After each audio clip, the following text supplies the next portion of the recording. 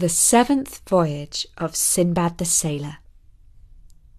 Hello, this is Elizabeth, and I'm here with the final voyage of Sinbad the Sailor. After my return from my sixth voyage, which brought me a fine profit, I returned to my old life of enjoyment and fun. I continued this way for some time, until I began to long once again to sail the seas, visit foreign countries, make friends among like-minded merchants, and experience new things. So having made up my mind, I packed up my merchandise and had it taken down to the port of Basra. I found a company of merchants with a ship ready for sea. I set sail with them, made friends, and travelled in health and safety with a fair wind in our sails. Eventually we came to a city called Madinat al-Sin, where we did good business. After we sailed on from the city, a violent headwind blew up, and rain started to drench our ship and our goods. We covered everything with canvas and prayed to the Almighty Allah to save us from danger. When the storm had passed, the captain climbed up to the top of the mast. He looked right and left, and then began beating his own forehead with his fist. We cried up to him, "Captain, what is the matter?" And he replied, saying, "Say goodbye to one another and recite the prayer for those who are about to die. The wind has got the better of us and has driven us to the furthest corner of the world." Then he climbed down, opened his sea chest, and took out a book which he read for a while with tears in his eyes. Eventually he said to us, "This book describes exactly where we have come to. It is a place from which there is no escape, and we shall surely die here. It is called the Sea of the King, for here Solomon, son of David, peace be on them both, is buried beneath the waves. Great sea serpents live here, so massive that they can eat a ship whole." On hearing the captain's words, we were filled with wonder and dread, and began to commit our souls to Allah. Before long, we heard a terrible roar like thunder, and we were struck with terror. A huge fish came up to us, as tall as a mountain, and we became wild with fright and made ready for death. Then, a second later, another, still more monstrous fish reared its head. Neither serpent made a move to attack us, though we might have died of fright. Finally, a third fish appeared out of the water, and soon there were 3 fishes circling around our ship. We were stupefied and lost the power of reason. The third and biggest fish opened his mouth. We looked into its jaws that were wider than the gate of a city. We beseeched the Almighty for help, when suddenly a violent squall of wind hit the ship, which rose up out of the water and landed on a reef. It broke into pieces, and everyone and everything on board was plunged into the sea. I rode on a plank with my legs astride it like a horse. The winds and waters played sport with me and threw me up and down. Then I cried out to myself, "O Sinbad, O seaman, you have not learned the lessons of your sufferings and hardships. You have not given up sea travel. You have sworn to give it up, but you lied, and now you deserve this suffering, and you must endure it with patience. All this is decreed by Allah, whose name be exalted, to turn me from my greed of gain. This greed is the cause of all I suffer. There is no need, for I have wealth galore."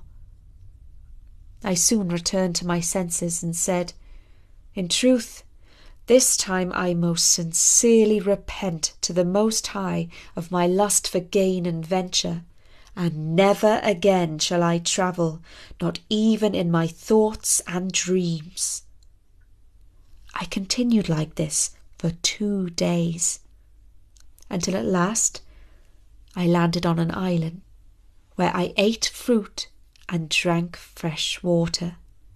And it was here I said to myself, "He who ties the knot of fate can untie it equally well."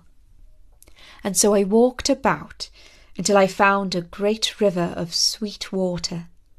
As I had done once before, I tied together some logs of balsa wood and made myself a raft. For several days I lay on my boat, not eating or drinking, until I was as weak and giddy as a chicken. Eventually, I passed through a valley, at the end of which I could hear the sound of water crashing down a great fall, and I feared that I would be carried over its edge and smashed to pieces on the rapids. I cried, "There is no majesty and there is no might save in Allah, the glorious, the great."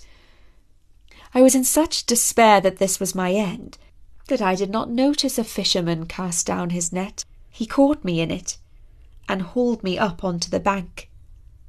I found myself looking up at a crowd of people who had come down to the river from a great city. One of these, an elderly gentleman, richly dressed, helped me to my feet and led me to the city. He bought me a fine set of clothes and paid for me to visit the steam baths. Then he invited me to his house and set rich food before me. At the end of the evening, I retired to a set of rooms, and servants were told to bring me anything I wished for. I stayed in my rooms for 3 days, eating and drinking well, and restoring my health and mind. On the 4th day, my host came to me and said, "Praise be to Allah for your safety. Will you come to the market with me and sell your goods and take their price?" I was puzzled and asked what these words meant, for I had lost all my goods in the shipwreck. He told me not to worry, and so we went together to the market. There I found his servants had brought my raft and put it up for sale. One man offered 100 silver pieces for it, and my host offered me 150. He pressed me to accept his offer, which I did most gratefully, for it was not worth 1 silver piece in my mind. When we returned home, he said to me, "I am a very old man and have no son, but I have a daughter who is young and ready to marry. The Most High has smiled on you by saving you 7 times from the sea. In all my long life I have not heard of another man who has survived more than 3 shipwrecks. Would you do me the honour of taking her to be your wife?" I was silent and made no answer, for his generosity was great. But he continued to press me and say that he wished for nothing greater than this, and so at last I accepted. I was married to his daughter, and her father arranged for a noble wedding feast. I found her perfect in beauty and character, and she was dressed in rich clothes covered with precious ornaments and gems worth a mint of money. We lived happily together for some years, until her father passed to another world, peace be upon him. After I became the head of the household, I began to know the other city folk more closely, and I discovered that they had a secret. Once a month their forms altered, and they changed into birds. I asked a man who was a friend to me, "Next time this happens, carry me upon your back, so that I too may know what it feels like to fly." "This cannot be," he replied, but I did not cease to ask him until at last he agreed to do as I wished. I climbed on his back, and he took me so high that I heard the angels glorifying God in the heavens. I was greatly thrilled and called out, "Praise be to Allah in his perfection." No sooner as I said these words than a great fire came from heaven, and the birds scattered this way and that. My carrier cursed my name and dropped me on top of a mountain. Here I met 2 young men carrying rods of gold. I saluted and salamed them and asked who they might be. "We are the servants of Allah Most High," they replied. They gave me a rod of gold and walked by my side along a ridge on the edge of the mountain. We heard the cries of a man. "Save me, and Allah will save you from all your troubles," he called out. The next moment, a great serpent came into view. The monster had already half swallowed the man. His head and the top part of his body was still sticking out of his mouth, and he was calling out to me. I rushed down and beat the serpent's head with my golden rod until it released its victim and fled. We continued along our way together until at last we found a group of men birds. One of these agreed to carry me back to the city.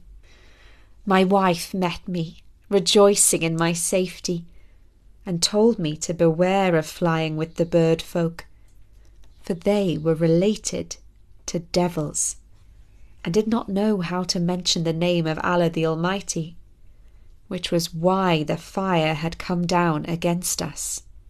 I did not wish to remain any longer in this city, and so we sold all our property for a fine sum of money and boarded a ship back to Basra, from where we travelled safely to Baghdad. When my friends and family heard of my return, they welcomed me and marvelled with great joy, for I had been away for an entire 27 years.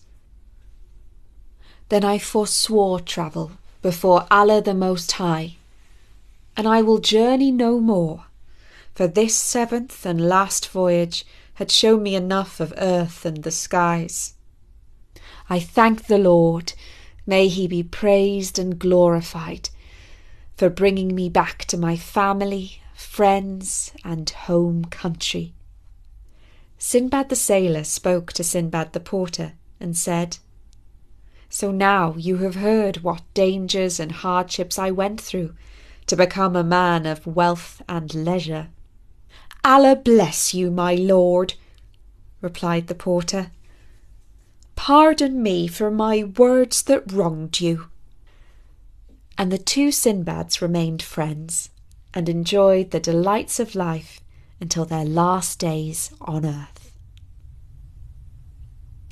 And that was the story of the final voyage of Sinbad. You might be interested to know that there's an alternative version of this story in which Sinbad visits the place where elephants go to die. Bertie says that we chose this version because we thought that flying up to heaven to hear the angels singing was a more spectacular climax to the series, but it was a difficult choice as both are great stories. If you've missed some of the earlier adventures, do remember that you can drop by at storynori.com and find them under Fairy Tales, the 1001 Nights. But for now, from me, Elizabeth, bye!